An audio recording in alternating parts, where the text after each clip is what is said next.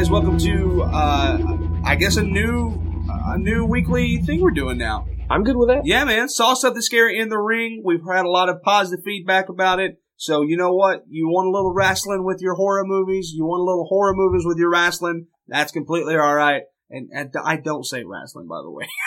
I just don't want people to tune out already. But anyway, I'm Derek Zoo. Alongside me, as always, is the Gorilla Monsoon, my Bobby the Brain Heenan, Jeff Wright. Jeffrey, how we doing this afternoon? I'm doing all right, man. We just got done recording a podcast about a movie that we weren't terribly impressed with. I was pretty impressed with the most recent run of WWE pay-per-views up through Raw and SmackDown. So I'm glad to talk about them. Yeah, I'm really excited to. This is a good week to launch this as a full-blown podcast, man, because it's all good stuff. The majority of it is really good stuff, except for a few things. I'm going to remind you said that when we talk about the House of Horrors.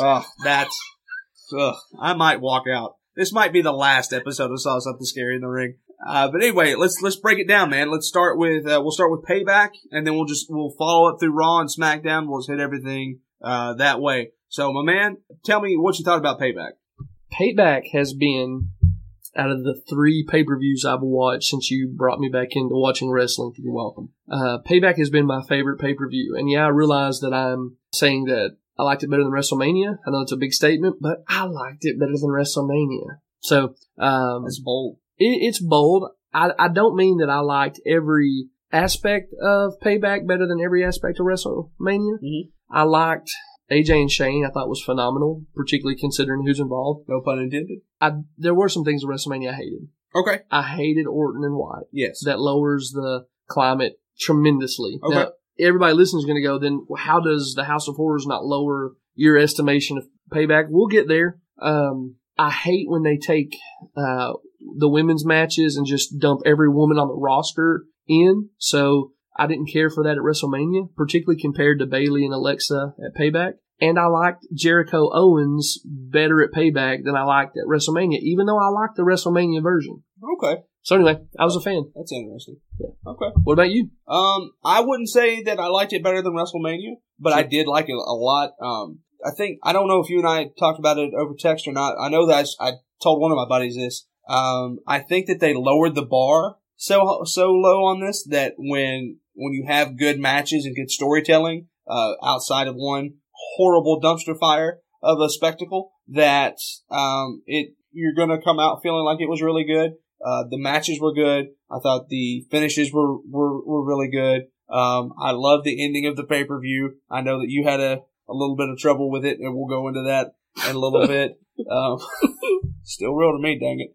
But yeah, I thought it was great. And then I thought Raw was really solid, and I really enjoyed SmackDown as well. So let's just run right through it because we got a lot to cover, and we don't want to be here forever. Did you watch the pre-show? I went back and watched Miz TV with Finn Balor. Yeah. Because I wanted to get a sense of who Finn Balor is. Okay. I missed all the Prince Devitt stuff. Wait a minute. Did you say Devitt or Devitt? Devitt. Okay. I just want to make sure. My accent may be betraying me on that. I missed all that stuff outside of the WWE. I want a Prince Devitt character now, with his finishing move being the chip.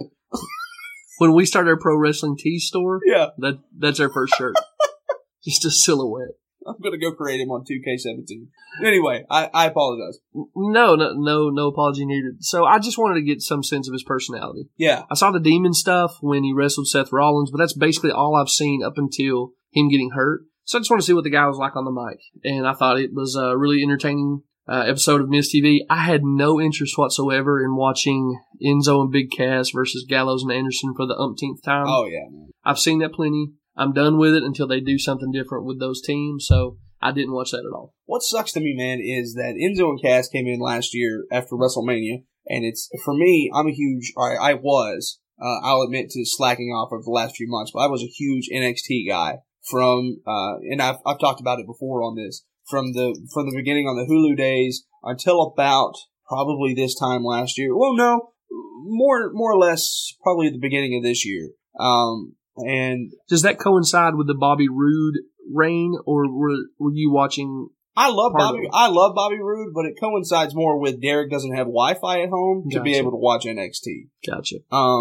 But like I was a huge fan, and the thing that I've always been worried about when all these guys that I love come up to the main roster is what's the reaction going to be from the audience, right? Because sometimes it's not that great. Like Bo Dallas. Bo Dallas was a huge deal in NXT, and he's been middle of the rung or lower than that, since he's come up from NXT. Neville, for the longest time, was stuck in this real purgatory limbo type place until they turned him heel and put him in the cruiserweight division. You just worry about, you feel almost like they're your kids and they're going off to college and you wonder how they're going to be. And dude, the night after WrestleMania last year, when everybody in Dallas, Texas was doing my name is Enzo Amore, I was like, yes, this is what I want. Because that same night, Apollo Crews debuted on Raw to almost crickets. And you see how his run's been going. He's been stuck all along. Yeah. So when the whole crowd is singing along with Enzo and Cass, I'm like, yes, this is great. Vince is going to know this is up. I get to see New Day versus Enzo and Cass. That's going to be phenomenal. And it never happened. And they've been in this weird place. And I know that you and I have talked about it before where you said, well, they've got to start winning. Otherwise they're going to stop being over. And I still think that Enzo's a good enough talker that he can keep them where they are. But I don't know if they're ever going to be above where they're at right now. And Gallows and Anderson have just been, they've just been screwed over the entire time that they've been here. Not to spoil, we can spoiler alert it now, but I know we'll be talking about it later, but when Sheamus and Cesaro were just beating the snot out of the Hardy Boys, I just kept being like, this is how you book Gallows and Anderson. Couldn't agree more. And in fact, that's exactly what I was thinking about too. You've got Anderson and Gallows just sitting there wanting to be the heel team. Yeah. The Revival is probably who Sheamus and Cesaro are replacing in that role, right? But number one, if you're going to bring the Revival up, why do it this way when you have Gallows and Anderson sitting there? Right. But if they get hurt, which they did, why then take a heel team, why then take a face team, turn them heel, when you've got a very competent heel team just waiting around for something to do? Yeah. So anyway, I wish they had better stuff to do for those guys. I realize that my lack of interest in them is not a result of their ability. All their New Japan stuff, everybody loves. But man, it's clear that WWE has nothing to do for them or, it looks like, Enzo and Cass beyond their introduction. Do you think we're looking at maybe surely it wouldn't get as bad as what's happened with the Ascension, would it? I hope not. Man, those guys are as buried as they can get. Yeah. Yeah, the Ascension, it's a wonder the Ascension still have jobs. Yeah. And that's another NXT team. They were dominant on NXT. They were the tag champs for like a year. And then, I believe the Lucha Dragons beat them. Or Murphy and, what was that dude's name? Blake and Murphy. One of those two teams, I forget which one, beat them for the tag titles. So yeah, I hope that that's not the case, man. I saw Luke Gallows on a indie show in Ringgold, Georgia, Wrestle Jam 3, 2 years ago. And he got one of the biggest reactions of the night, and he seemed like a huge star. And you're like, why isn't that dude in the WWE where he belongs? And then he gets there, and you see this. It really stinks. Yeah, it's a sad state of affairs. Yeah. If I were fans of them, I would have cold chills considering the teams we've just talked about and how they lost their shine when they got on the main roster. Yeah, it's really frustrating. And then you go right back to 50-50 booking to jump to Raw the next night where Gallows beats Enzo. Like, when's it gonna? This is like lamb chops play along. It's the feud that never ends. Yeah, I switched the show to my laptop when that match came on and played WWE 2K17 Smart. During the match because I just thought, I don't care. Yeah, Enzo's going to get beat up. Yeah.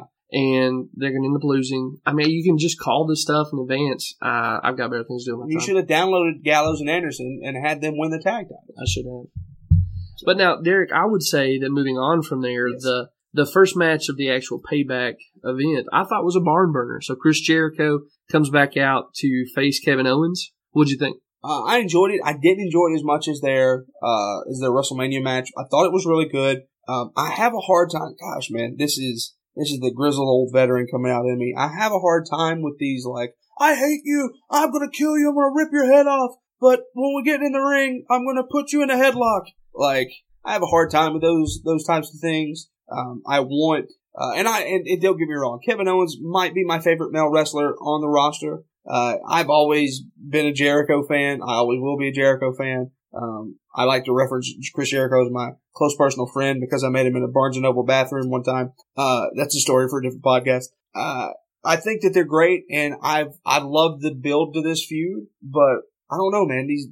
The WrestleMania match and the Payback match both left me wanting more. But yeah, I thought the WrestleMania match was a little bit better. But I love the finish to this one. I thought the finish to this was genius and a great callback to the WrestleMania match. And if you're gonna have Owens drop the title, that was the way to do it. Well, that is why I love this match so much. It does a good job of calling back to WrestleMania. The finger thing, I feel like sometimes the WWE doesn't do a good job building on their own storylines. Mm-hmm. And this one was certainly the exception to that. So I loved Jericho going after the finger. Yeah. I just ate that up. And then, man, I've been watching Jericho for a minute now. If you go all the way back to like the Monday Night Wars, to see him put somebody out with the Walls of Jericho, it's been a while since we've seen that. It doesn't happen much anymore. So as a nostalgia moment, that was great for me. And if you take WrestleMania, Payback, and then what they did Tuesday night with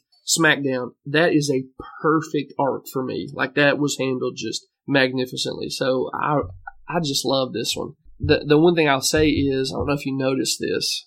This will become relevant considering the match that follows. There was a moment where Owens was back up against the turnbuckle, mm-hmm. and Jericho was advancing upon him, and the ref got between him and kind of stuck his hands up, and Chris slapped his hand out of the way and kind of told him to get out of the way. And I thought, well, okay, that's fine, and just went on because I thought that's Jericho just, being a bad guy. I mean, not a bad guy, a tough guy. But it seems pretty striking when you consider what happened in the next match, right? Right. So I know you love Neville. I love Austin Aries, but I think you're an Austin Aries fan too. Oh yeah, big time. Yeah. Yeah, I'm a huge Austin Aries fan. And I've been watching Austin Aries since he was in Ring of Honor back in the aughts. And Neville's been great. Again, if you've seen Neville in NXT, you probably would have a better appreciation for him. He was a phenomenal NXT champion. Had some really, really great matches. His big match, the big match that he had that I guess is his claim to fame is the NXT title match he had with Sami Zayn, where Sami winds up winning the NXT championship. And if you followed that story, it was really well told. And gosh, I miss NXT.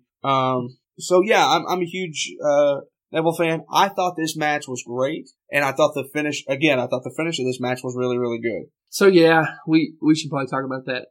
I'm really liking seeing a strong Austin Aries. I like the match too, except it ends on a DQ because Neville grabs the ref. Now, I like that as a storytelling element considered in and of itself, because it tells us that Neville is desperate when he's fighting Austin Aries, that he's run up against someone he can't just bully and knock around. But I watched Jericho slap the hand of the ref the match before, and that's the kind of thing that would drive me crazy if I was a WWE writer, because I would have seen it, I would have realized Chris just did that spontaneously, and I'd be like, frig. But, in addition to that, I watched Asuka beat Ember Moon by grabbing the ref and throwing the ref into the ropes and blah, blah, blah, blah. So if I weren't watching so much wrestling right now, I probably would have appreciated that bit differently. Yeah.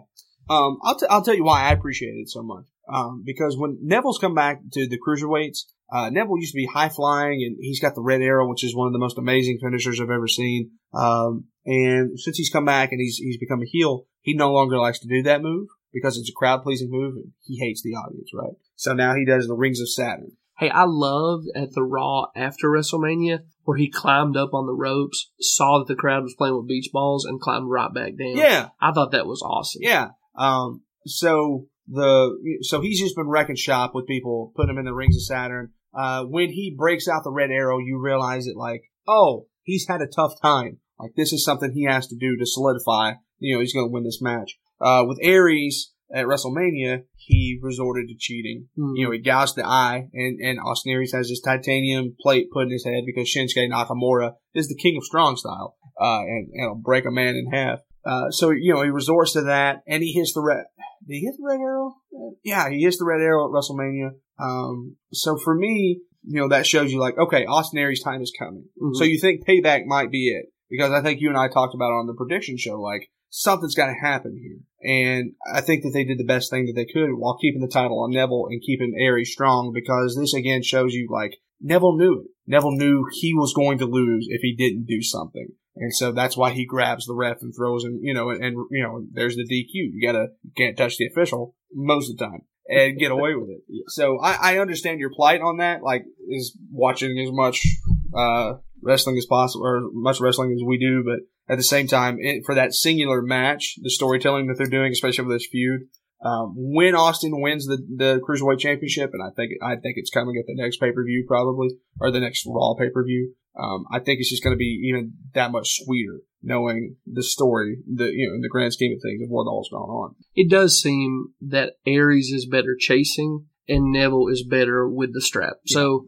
I get that. It's the old NWA thing, man. The heel champ stayed on top by any means necessary, and the babyface chased, and it was always the better way to go about it. Yeah, in that sense, I'm cool with it. I don't have any interest whatsoever in TJ Perkins, however. TJP, good sir. TJP, I'm sorry. Yeah, man. TJ Perkins, here's a controversial take for you. TJ Perkins only was Cruiserweight Champion because the two guys that the WWE wanted to sign in that didn't sign with him. Oh, nice. Like, that's pretty much it. So, you gotta go to Plan B, and Plan B was little Dapper. Well, if somebody will do us the favor of deleting him from this storyline, delete, we will all be very thankful. And that brings us right into the next match of the night, which is probably the reason or it contains the reason why Enzo and Big Cass didn't win the titles at WrestleMania, I'm betting. And that is the Hardy Boys defeating Cesaro and Sheamus, but not before some stuff went down, man. Yeah, before we get into that, since we've said delete, can I just make a plea to all wrestling fans that are going to attend wrestling shows? And I think this has been done on other podcasts. Like, I think Shoemaker's podcast has done it before and stuff too. But if you're going to do the delete sign, don't go upwards with it, man. All right? This is a really tough time in our country, and the last thing that we need are a bunch of people looking like a bunch of racists on national television. So just either go down with it or just go across. Hard left to right, right? It's not a big deal. Maybe it's right to left. I'm trying to remember. Either way, doesn't matter. Just, for old Uncle Zoo. Just stay horizontal. Yeah, just stay horizontal or go down with it. Yeah. Be like in Les Mis and look down. All right? That's all you have to do. So Sheamus kicks Jeff Hardy's tooth out. Yeah, man. Do you want to talk about what you sent me with Brian Alvarez? Yeah, Alvarez was going nuts. I don't even actually know who he is. I just saw the headline, Brian Alvarez, blah, blah, blah, so I read it. Who is he? Brian Alvarez writes for, I think he writes for the Figure 4 Weekly or Figure 4 Daily. Okay. But he's a journalist. He's a journalist. He works with Meltzer a lot, Dave Meltzer on the Observer. He wrote a book called The Death of WCW, which is a really good read. If you haven't read it, I highly recommend you doing that. Dude knows what he's talking about. But that was just a little over the line. And so if you missed it, Alvarez was calling for Sheamus to be fired because, according to Alvarez, he's gone beyond working stiff to working dangerously and should have handled that kick better. So that Jeff retained all of his teeth.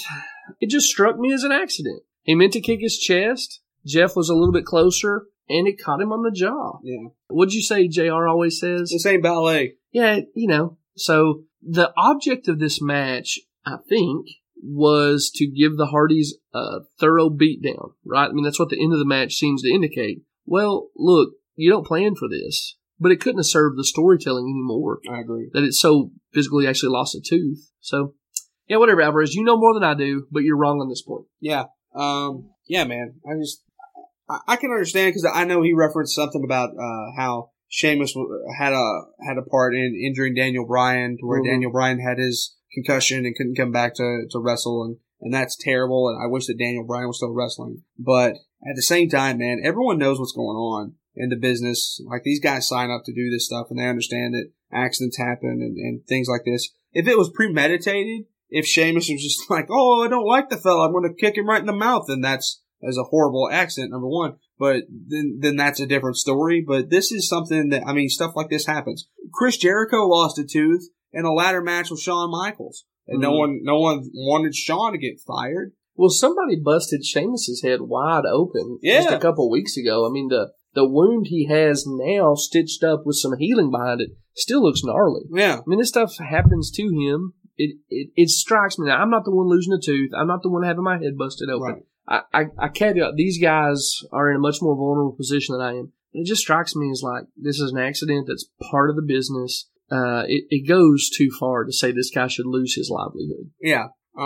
That being said, though, man, perfect way to end this match. I thought there was a really creative finish with the power slam into the swanton, and then you see the shaking of the hands and everything, and then the Hardys go to celebrate, and then boom, Sheamus and Cesaro with a heel turn.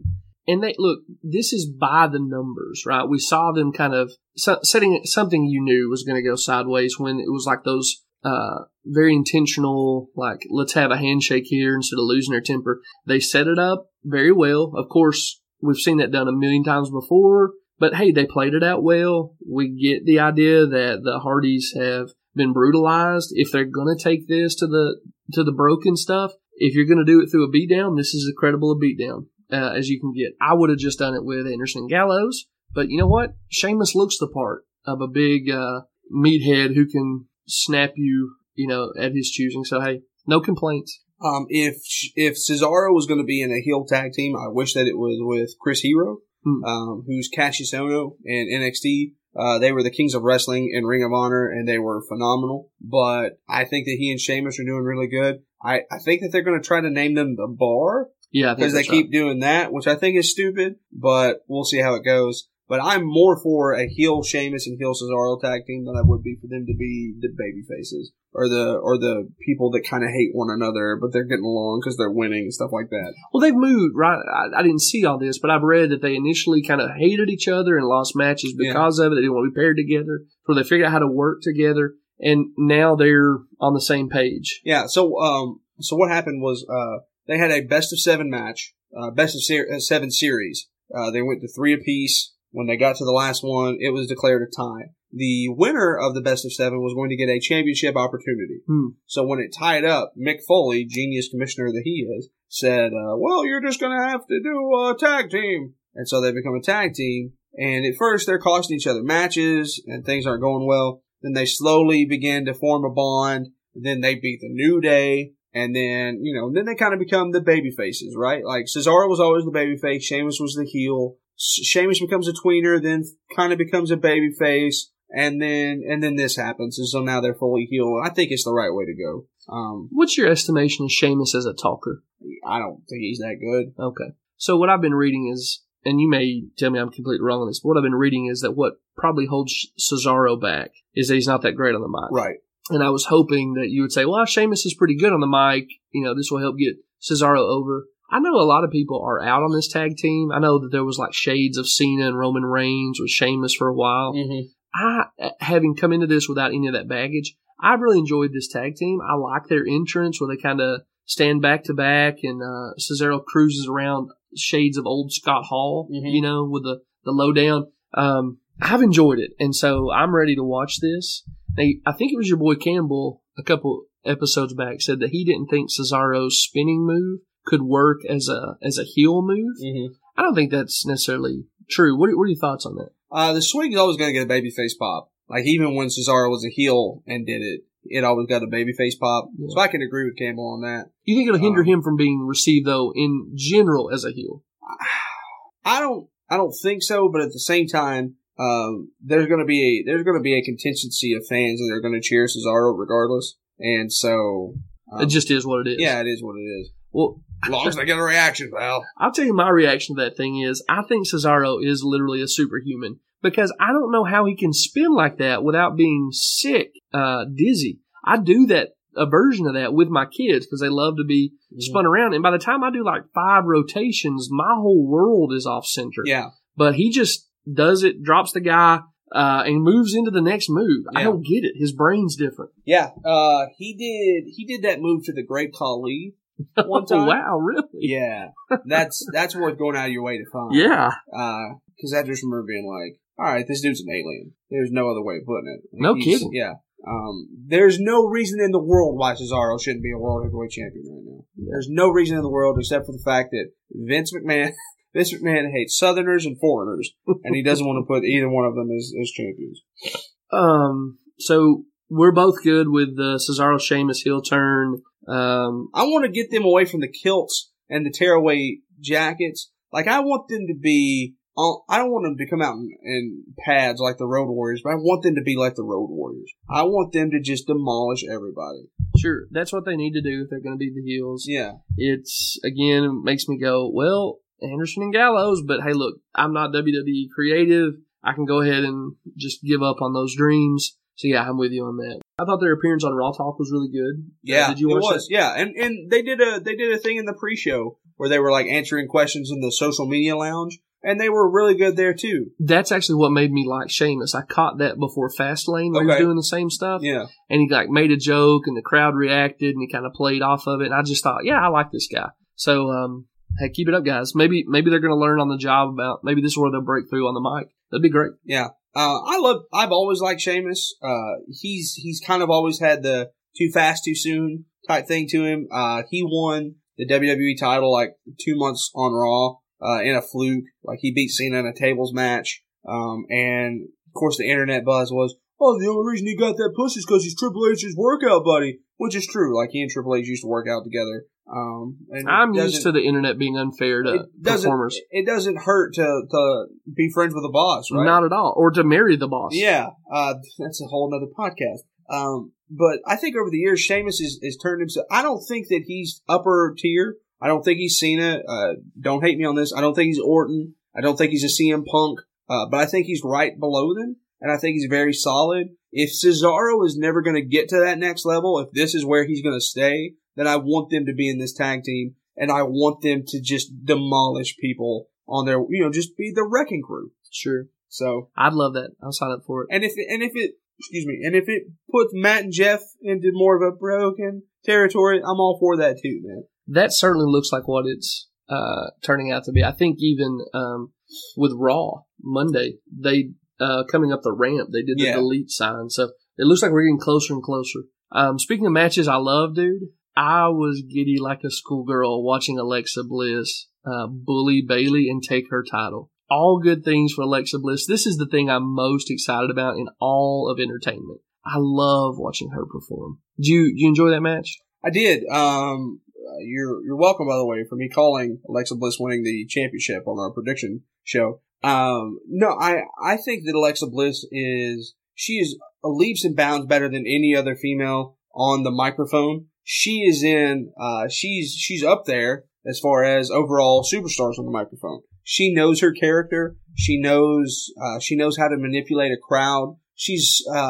I don't think that she's the best female wrestler in the company. I think that she's probably honestly about 5th or 6th, behind Charlotte and Sasha and Bayley and Becky and probably Mickie James. But Charlotte doesn't know how to command an audience like she does. When they chant and distract Charlotte tends to lose her focus. She tends to scream a lot. That's something that she's even talked about herself. I am the biggest Sasha Banks fan in the world, but she is hindered on the microphone, which is ridiculous to me because somebody that oozes the natural charisma that she does should be able to be good on the microphone. I wonder if she would be better without a script. I think so. Yeah. And Bayley, man, again, and I feel like that I've harped a lot on NXT versus WWE in this podcast, but Bayley in the NXT was the most pure, lovable babyface, and the WWE has kind of neutered her in that sense. The way that she won the title, and then the way that she didn't give up it was all just really weird. And she's relied a lot on Sasha Banks, and her and Sasha have cheated a lot to keep Bayley as the champion. It's just so I don't think I don't think I'm all in like you are with Alexa Bliss, but I think that she's, as far as character-wise goes, she's the best in that division. And I want nothing but good things for her. And I think that as long as she continues to work with Bayley and continues to work with Sasha and continues to work with Mickie James, she's going to get better. So yeah, put the rocket on her, man, and let it go. Even though I predicted that last week, I never thought that she would get it because it just seemed like that's a Charlotte Flair milestone of first woman to hold the Raw and SmackDown championship since we created them both 9 months ago, So I'm glad that happened too. That just gives her more. But yeah, I really enjoyed this match. I thought it was really good. I'm old school as it comes, and I love when a DDT can finish a match, and I thought that DDT was one of the best I've seen in a while. I hope that becomes like her secondary finishing move. And it was storyline consistent Absolutely. with the way the match played out. So I'm all for it, man. Derek, I am so over the moon about her. I'm ready for anything. I'm ready to see her win the 205 Live championship. I'm ready to see her take out Finn Balor. I'm ready to see her take on Brock Lesnar. Like anything they want to do with Alexa Bliss, you can sign me up for. I'm going to probably figure out how to get a t-shirt and wear it without my wife filing for divorce. Without your wife being blissed off? You said something about her work in the ring. You're right. She's light years better than everybody on the mic. She's behind several on the mat. But I feel with her, kind of like I feel with Braun Strowman, that every time I see him put work in, he's better than he was last time. I feel like she's better than she was last time. I could believe that 5 Feet of Fury could bully Bayley and figure out a way to use her smarts, but also her physicality to win that match. I'm with you, that DDT, old school Jake Roberts fan right here. Glad to see the DDT back. Love the segment with her on Raw on Monday night. Just anything they want to do with her, I'm driving the bandwagon, man. I'm there. I thought it was really good. The next match. Let's skip it. Much. Let's skip it for right now. Can we just hold it till the end? Yeah, I think that's probably for the best. Yeah. Seth Rollins, Samoa Joe. The match was good. It was in a horrible spot. Yeah, shame on you, WWE. Because after the first part of the House of Crap, then you had to put out Joe and Rollins. Joe and Rollins are two of my favorite guys on the roster. I think both those guys can go. I thought that they did a really good job here. I don't think the right guy won. But I understand why they went with Rollins. But yeah, I'm kind of like you. I mean, I thought it was a good match, but just in a really bad spot. Positioned them poorly. Yeah. You'd said earlier that you called the Alexa victory, and hats off, you did. I had just been too cynical. I thought, well, Bayley's going to go back over. I didn't realize it was her hometown. If I'd have known that, I'd have probably assumed she would have lost. That's also part of why I like the Jericho-Owens match, because I expected Owens to win. We've been waiting for Jericho to go forever. This is one I would have really liked to see Samoa Joe win. Yeah. I like what they did the next Raw with him and Rollins. I'd still like to see, Joe didn't get to go to WrestleMania. Yeah. Give him a win the next pay-per-view. I think this was his first pay-per-view, right? Second. Second pay-per-view. Fastlane. He beat Sami Zayn. Oh, that's right. I'd just like to see him get a win, but I'll take it. Rollins is back. He's developing that new finisher. Okay, cool. Whatever you got to do. Yeah. I'm still not in on Rollins as a face yet, but I'm willing to be convinced. Yeah, I don't know if you noticed it or not, but Samoa Joe's shoulder was definitely off the mat before the 3 count. So I hope that they bring that into the storyline, because if they do, then that just gives Joe more of a reason to be blissed off and go for it from there. But yeah, those guys deserve better. I think if they would have been positioned in a different place, the crowd would have been hotter. But I do think that the crowd's starting to get into the Seth Rollins babyface act, which is good for everybody. So, yeah, keep that going. I think that feud's still hot. I think it's still got a couple more times through it. So, well, and Joe's the kind of heel to get him over, to get Rollins over as a face. Absolutely. Yeah. I love Joe as a heel. There may not be anybody. I know you love Balor, and so do I. Shinsuke's entrance, Bobby Roode's entrance. Those are like the top of the mountain right now. I still love Joe's music. When he comes out and that tuba or whatever that deep bass instrument hits, it's just so perfect for that character. It's like Godzilla. Yeah. Yeah, for sure. So, we got to talk, I guess, about the rest of the matches on the card. I think with both of them, I'm not emotionally prepared to deal with either one of them just yet, Derek. Okay, let's go with the one that'll probably give you a less of emotional damage. So we'll go with Braun Strowman defeating the mighty Joe Young, defeating Roman Reigns. Is defeating the word that best describes what happened in that ring? Obliterating Roman Reigns. Pulverizing. Grinding in a hamburger. You deserved it. Hey, here's the good thing, though, man. You did get that. You deserved it. It's the first thing I thought of when I heard it. I was like, I don't think they're doing that for Rosie, but definitely got it. Yeah. So I'm not the only one who got it in that match. But that's the way it should have been, man. That's exactly right. Everything about that match was what it should have been, except for the post-match stuff. Yeah. But what happened in the ring and then sort of semi out of the ring and whatever, that's exactly what needed to happen. And it's part of why I like this card. Like, they swerved us a couple times. And on this one, he came out wounded. He got some offense in. I think some people complain he got too much offense in. I think Roman does a really good job of selling his injuries. He's not Shawn Michaels, but he was limping around. If he hadn't hit the spear with the hurt shoulder, basically it would have been appropriate, you know. And then to give him that beatdown, man, and to put Braun over, that was, I can't complain. And I love Roman Reigns. So no, storyline wise, it's the right thing to do. I still think that the Great Balls of Fire. Oh, how dumb! Oh my gosh. I think that'll be the pay-per-view that Brock comes back, and I think that'll be the guy he wrestles is Braun Strowman. I would probably keep them separate as long as I could. Figure out ways to just get Braun destroying people. Even if you want to trot Roman back out there one more time, if you're willing to do that, they're more willing to let Roman get beat up than I realized. So if you're willing to do that again after he's healed up a little bit, you could really put Braun to the moon. And then Braun and Brock is at least a SummerSlam level match, if not WrestleMania, I would agree with that, but I think that they'll probably feed Braun to Brock at Great Balls of Fire, and then he'll probably either wrestle Balor or Rollins at SummerSlam. I don't see Brock losing the title at all this year. Yeah. And your boy will probably beat him at WrestleMania next year. If he survives, Derek. Well, fingers crossed that he doesn't. I thought the match was great. I hated the post thing where it's going into the Raw talk. Just load him in the ambulance. There's no reason for Braun to be like, I'm not done with you, and then take out a freaking ambulance. Like, knock that door off the ambulance and fall into some boxes, and then Roman hit him with that door a couple of times. With the other door. It just... Yeah, didn't need that. That's just one of those things, man. It's what I was telling you about earlier when we were grabbing food before we started to record, is it's always, Roman must pose. It's that thing. Let Braun have his day in the sun. Let Roman, that's the only thing that bugged me. Everything else executed to perfection. Well, the other part of that I didn't think was executed to perfection was the freaking crowd response. I know that you and I disagree on this, and this is probably like I'm an old man who has kids now. Yeah. But I told you over text that you deserved it, and thank you, Braun. Those chants I thought were classless, and I think they're beneath. It's beneath the dignity. It's beneath basic human dignity. Now, again, I'm the old man saying this.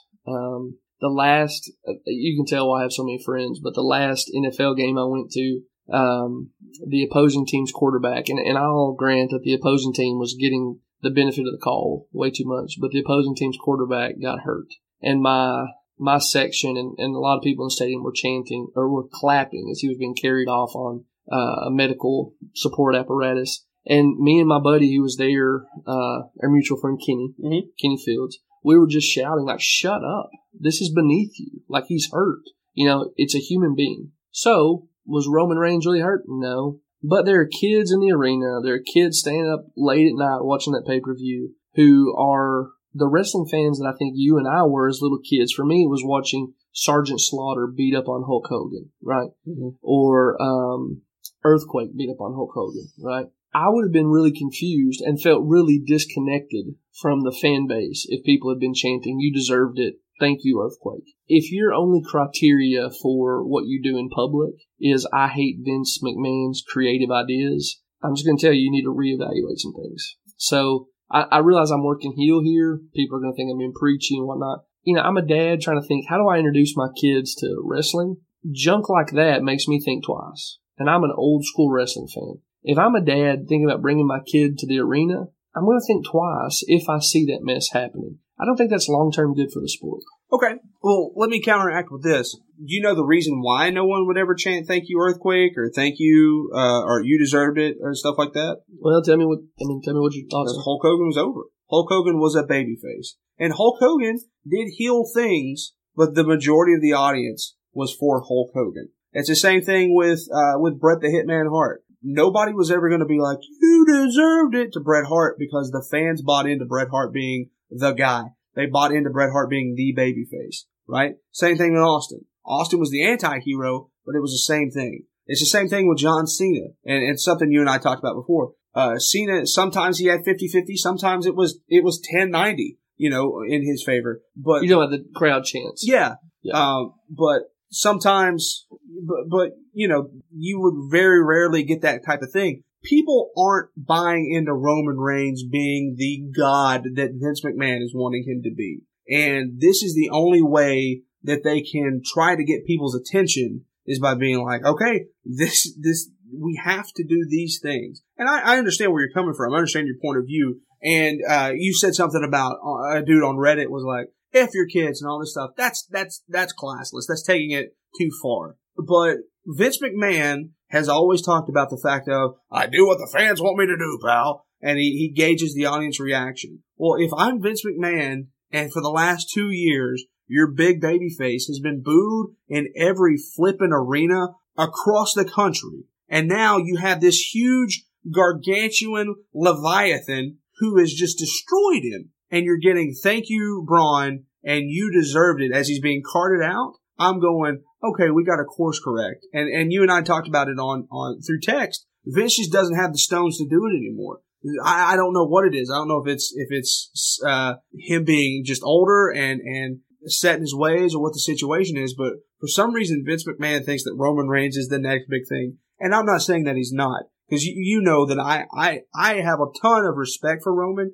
I think that Roman is very talented, but in my opinion, it wasn't the audience or the majority of the audience trying to be classless. It was the majority of the audience being like, hey Vince, we don't want this guy as what you're trying to do. It's the same thing with Rocky Maivia 20 years ago. Rocky Maivia beat Triple H for the Intercontinental Championship like 3 months into his run. Just got shoved down people's throats as the golly gosh darn good babyface. And the next thing you know, die Rocky die. Rocky sucks in every arena across the world. And finally a light bulb went off in Vince's head and he goes, okay, well, if we're going to save this kid, we've got to turn him heel. And dude, I'm telling you, that's all it would take. I'm very persuaded by that final point. I do think they should turn him heel.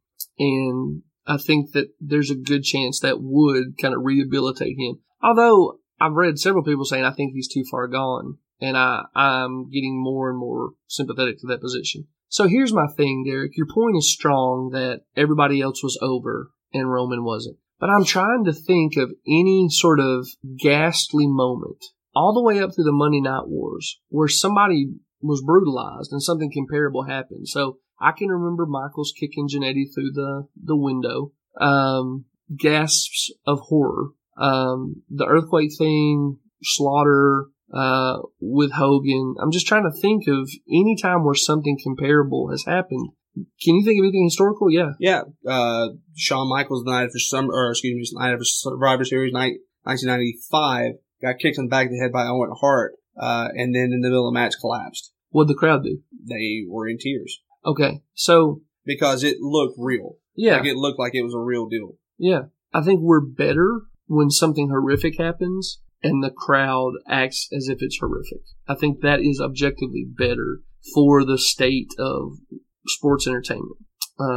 Your theory about this is the crowd's attempt to address McMahon. I think that is probably what those people are trying to do. I'll grant that. But here's the thing. It's not just crowd response that these guys are evaluating. And you mentioned 50-50. I think I can tell, even over the seas of boos, that there are people who cheer for Roman Reigns. I felt like that in each of his non-WrestleMania pay-per-views. There were times where I heard people cheering for Roman Reigns. If you really hate Roman Reigns and want to send a message to Vince McMahon, turn the TV when he's on. Particularly if you're on the network. They know that stuff. They know who's watching and who turns off. And the other thing is, somebody's buying this dude's merch.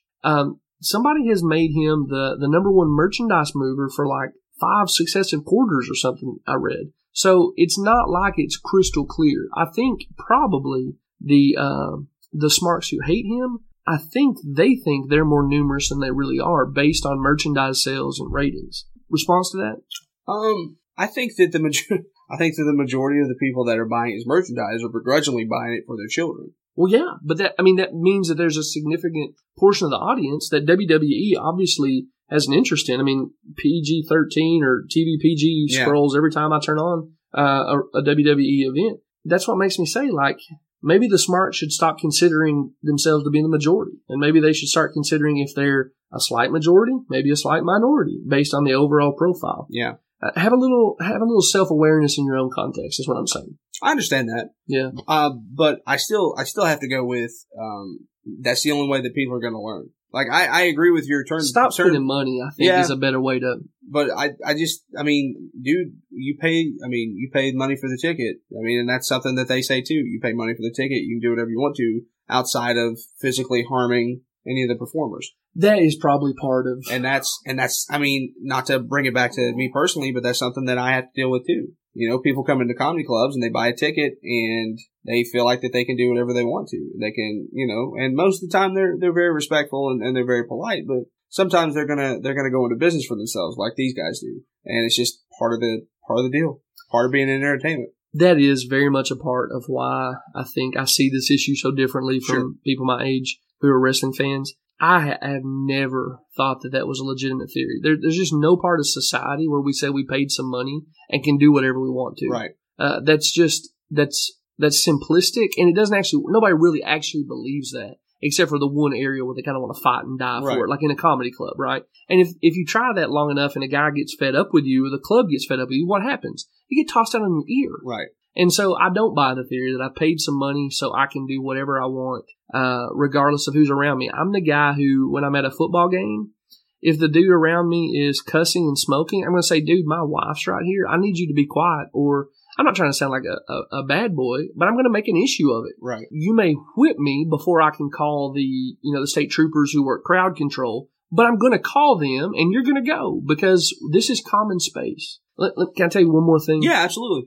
Since you and Bruce Pritchard's podcast basically roped me back into watching wrestling, everything is more awesome than when I left, right? So I left shortly after the Monday Night Wars. Podcasts with wrestling talent, the network and all that's available there, just the athletes in the ring, man. It's all better. It's an awesome time to be a wrestling fan. But the thing that I have hated the most since I've come back, and the thing that every time I run into it, I think, man, is this worth it? Are the freaking toxic smarks. When they're bumping beach balls around on the Monday night after Raw. Yeah. When they're chanting what at Shinsuke, who's a non-native speaker. And when they're in a room full of children chanting at a guy spitting up blood, you deserved it. I look at them and I go, this is such a toxic, intellectually inbred subculture.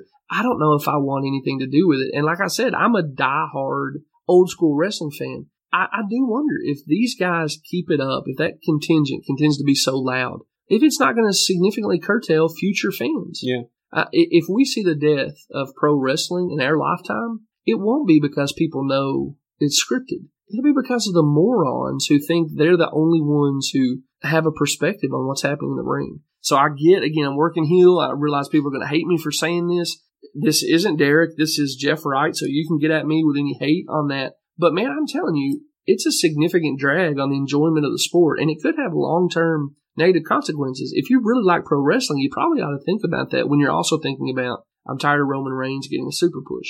I'll step off my soapbox now. Yeah, no, I see. I mean, I see your point, but at the same time, it's ingrained now in the way it was. I mean, ECW did it. You know, ECW was the smarkest of smarks. You know, they would get out of the ring and the crowd would be, we can't see, or somebody would slip and you effed up. I mean, and now I feel like that fans, or a certain percentage of fans feel like that's their right to do. But again, at the same time, I understand your point, but I completely see it as a difference. Like this is the audience. This is the same audience that 2 years ago when Roman Reigns won the Royal Rumble just booed him out of the building because this is the guy that they see is the exact same thing as they saw with John Cena. And John Cena, I don't mean to cut you off. John Cena grew to get the fans' respect, and now it's almost part of the show, right? Like the males are going to be like, John Cena sucks,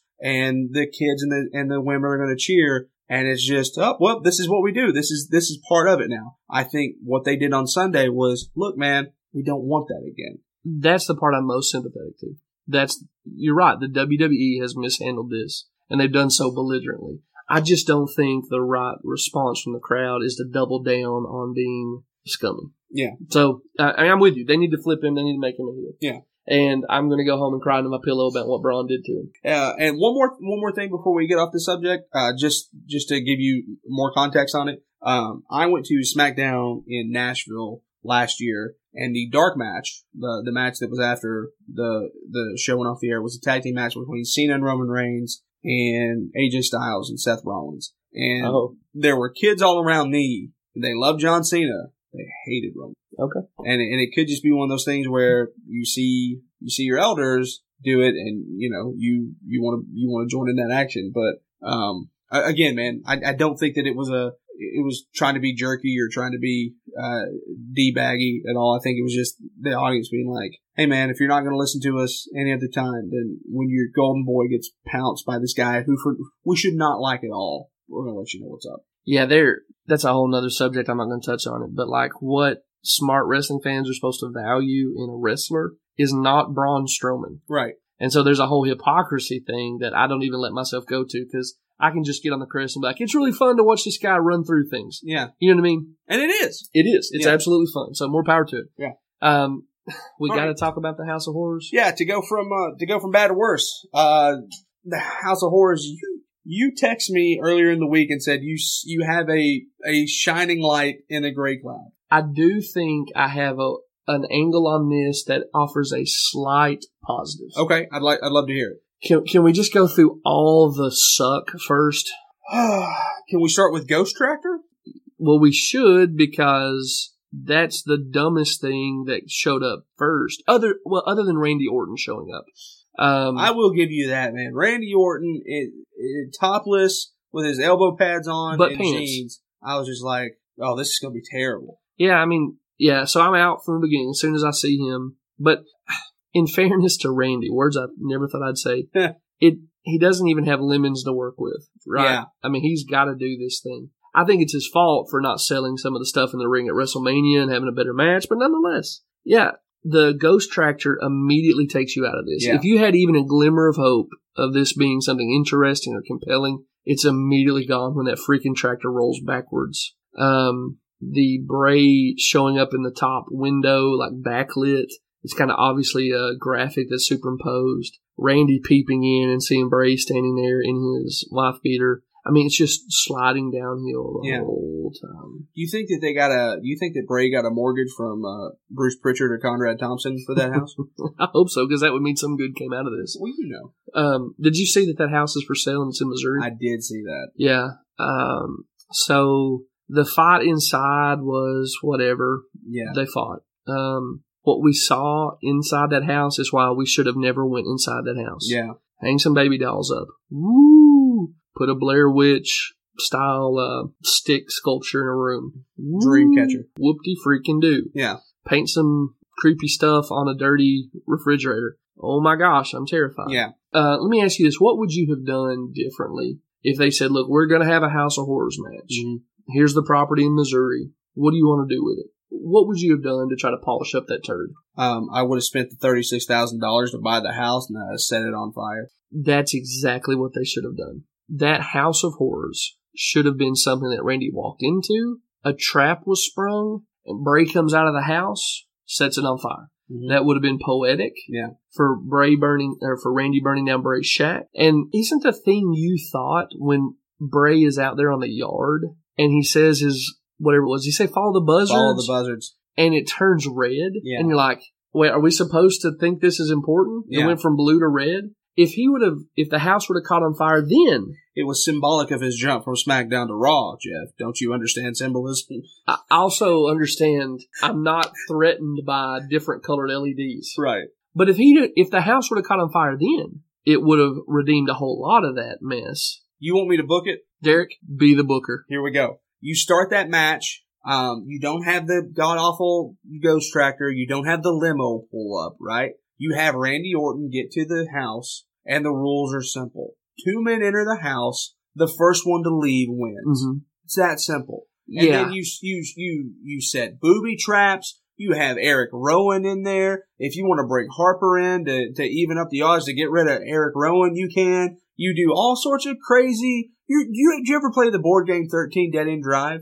Oh, no, it didn't. Okay, so that sounds cool. Yeah, there was a thing called 13 Dead End Drive, and they had all sorts of booby traps and stuff, and so you were trying to keep your character from getting killed by like a falling chandelier or falling into the fireplace and things like that. Booby trap that thing like 13 Dead End Drive. Have a chandelier fall. Have some of Bray Wyatt's possessed ghost family that we saw in the new Deletion, where the whole freaking farm lit up with ghost mask or goat mask. Have those people come in, make this thing against the odds, and then have Randy still try to overcome them, but eventually Bray wins, Bray walks out, and Bray says, eye for an eye, or follow the buzzards, or whatever, and the house goes up in flames, and you see it. You see an ambulance pull up, you see a fire truck pull up, and by the grace of God, Randy Orton has somehow gotten out. He's got smoke in his lungs, he's a little bruised, he's a little burnt up. You put him on the shelf for a few weeks, but Bray Wyatt comes out on Raw the next night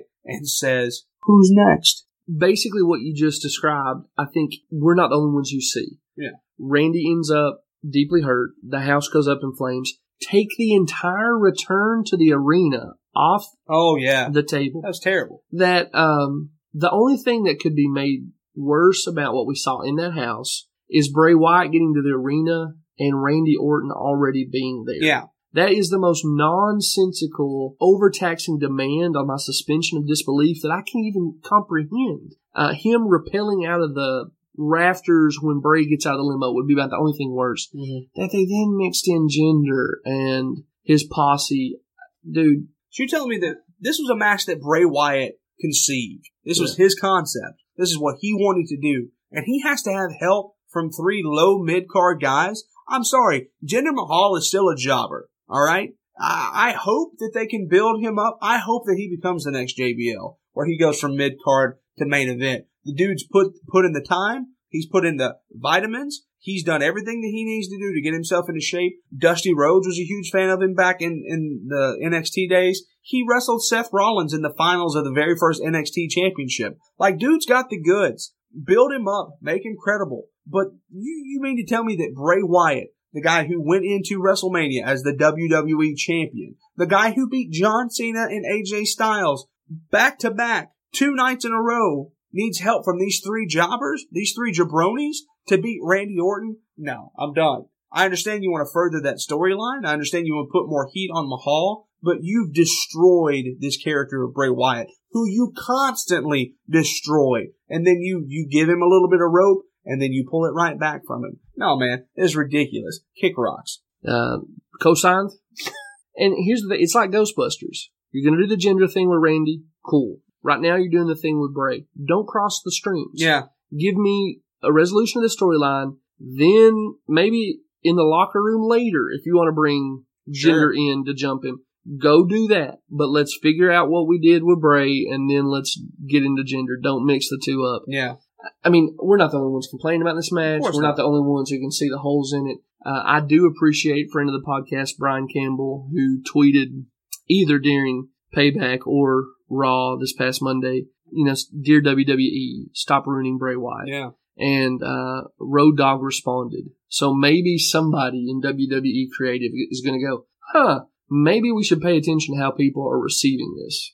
5 to 1 odds that doesn't happen. Oh, no, I mean, Roman Reigns being example number 1, right? Yeah, but hopefully. Hopefully, yeah. Okay, you said you had a bright spot. All right, so here's what I think is a positive from the House of Horrors. When did you say that Boiler Room Brawl? 96. 96. I think this may signal, and of course as bad as it went, it may be the end of this as well. This may signal that WWE Creative took a look at what Matt was doing with the broken stuff and those vignettes he was filming on his property, and have considered maybe there's something we can do to expand what people think of when they think of professional wrestling as a storytelling vehicle. Okay. This was a cluster bomb of awful. Yeah. But if this signals that they're looking to do more creative, more out-of-the-box stuff, to give even like some of their people more creative freedom, I don't think this is a Bray Wyatt idea. I don't think this is a Bray Wyatt. I don't think Wyndham Rotunda kind of scripted this. Right. But if this signals that they're willing to broaden the horizons of what they think is appropriate to a WWE event, then that is a small positive. Okay. I see your point on that, but I also see what just happened. Yeah. And, like, I don't ever want the Hardys to be broken if that's what the outcome's going to be. Look, I'm with you. Yeah. I'm with you. And that is where this will go sideways. If Vince looks at this and sees this as a failure, basically of genre, that you can't tell stories this way, well, my idea is shot. If he comes along and says, okay, step one was bad, let's see what we can do to improve next time we try it. And if he lets Matt, for instance, have WWE level money resources to tell the broken stuff, that would be wonderful. Yeah. But he also needs to let Matt be the guy behind it. Yeah. And he never will. Yeah, okay. I mean, that you know better than I do. Yeah. But that was my hope coming out of this, that maybe this is a signal that they're going to try some new stuff. I hope that you're right. I hope that they look at what Lucha Underground does. Yeah, that's a great example. And they see that Lucha Underground's successful and that they can tell stories and it doesn't have to, I mean, it can be outlandish, but it fits. And they do stuff like that. That'd be great, but time will tell. But yeah, I mean, that's the only positive. The House of Horrors never needs to come back. No, like if I could, if I were in WWE leadership, like that's never going on the network. Yeah. We're just pretending like it never happened. We'll just go to Samoa Joe, then we'll go to Reigns getting destroyed and forget all about it. Yeah. Just real quickly, because we went long here, we both liked the Raw and the SmackDown that followed. You want to hit the high water marks on, let's say, the first Raw? Yeah. The Alexa Bliss promo was awesome. Great. Let's see what else. I love that triple threat with Balor and Rollins and Miz. I love the way that they've decided all these three feuds. Ambrose and Miz, Balor and Wyatt, Rollins and Joe. I think those are all three really solid feuds. I'm looking forward to seeing more of the bomber jackets with Sheamus and Cesaro. That's what needs to be replacing the kilts and the tearaway jackets. Yeah. And just call them the bomber jacket boys. If you're going to call them the bar, call them the bomber jacket boys. You talked about this last week, and so I think we should probably hit it again. Dean Ambrose his stock has fallen so far in my eyes. That goofy crap he was doing this week with eat a donut and back to you, gorilla, and all that, like, you just walked out and said you're the Intercontinental Champion, and if Brock Lesnar's not here, that makes you the most prestigious champion on the show, and then you're a freaking dog and pony show. I couldn't agree more, man.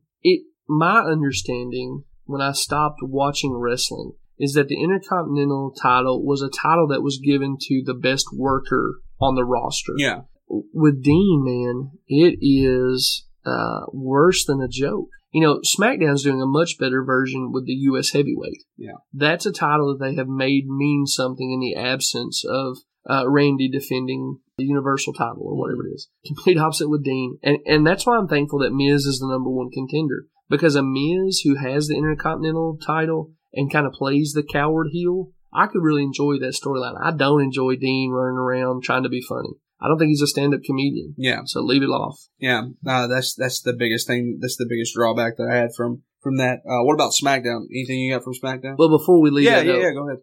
We talked about it off air, but if our listeners haven't done this, go find the post-Raw videos that have been recorded from that one. So you get a chance to see Bray Wyatt come out from under the ring and take off sprinting to the locker room. And then you get to see Rollins, Dean, and Finn hit Miz with their finishers and dance to Finn Balor's music. That's all pretty cool. Yeah, it's really neat. SmackDown, I'm not crazy about this thing they're doing with Charlotte. I don't care for Charlotte as a face particularly. I thought the Becky thing was a cool move. I like Becky as a face. Other than that, I thought SmackDown was pretty strong. Yeah. I think you and I disagree, though. I wish they would either just leave Shinsuke alone and us not see him till he comes back at Backlash, or bring him out and let him go ahead and wrestle. The stuff they're doing where Dolph Ziggler comes out and tries to insult him is just epic fail. Yeah. Just stop doing it. If you listen to In This Corner with Brian Campbell, he and Adam Silverstein have been pretty negative on Nakamura's whole thing. I enjoyed the first one, the SmackDown after WrestleMania, where he comes out and he doesn't have to say anything, and you just show that this guy is unique. He's an attraction. The next week they should have done something. There should have been like some kind of physicality to it. The week after with Ziggler doing that Michael Jackson promo was just atrocious. That's awful. But I do disagree with you in the fact that I think that you probably shouldn't have put Shinsuke back on TV after that first initial post WrestleMania SmackDown. Yeah, that'd been great. Let us see him, get a taste, then wait for. But Backlash. I think that first match on the main roster needs to be on a network special or a pay-per-view, whatever you want to call them nowadays. I'm good with that. When he debuted on NXT, he debuted at the TakeOver before WrestleMania, and he and Sami Zayn tore the house down. I think that's the way you position him, because the dude is special, and they put him on the right brand. He would have gotten lost on Raw. They put him on the right brand, and if they handle him well, you have that attraction again. Undertaker was on Undertaker was on SmackDown forever. He's that attraction. I'm not saying Shinsuke's anywhere near the Undertaker, but he could be. He's got that same kind of appeal to him. All this garbage with Michael Jackson and Ziggler. Artist known as. Yeah, artist whatever. known as. Like, come on. Just let him be the King of Strong Style. Let him kick some dudes' heads off.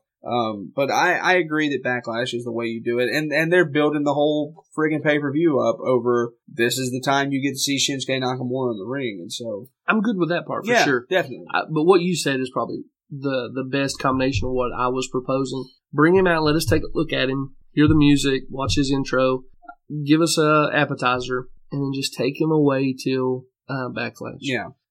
Before I guess we wrap up here, one thing I did want to say that I alluded to earlier, but I want to make a point about is I hate Smarks.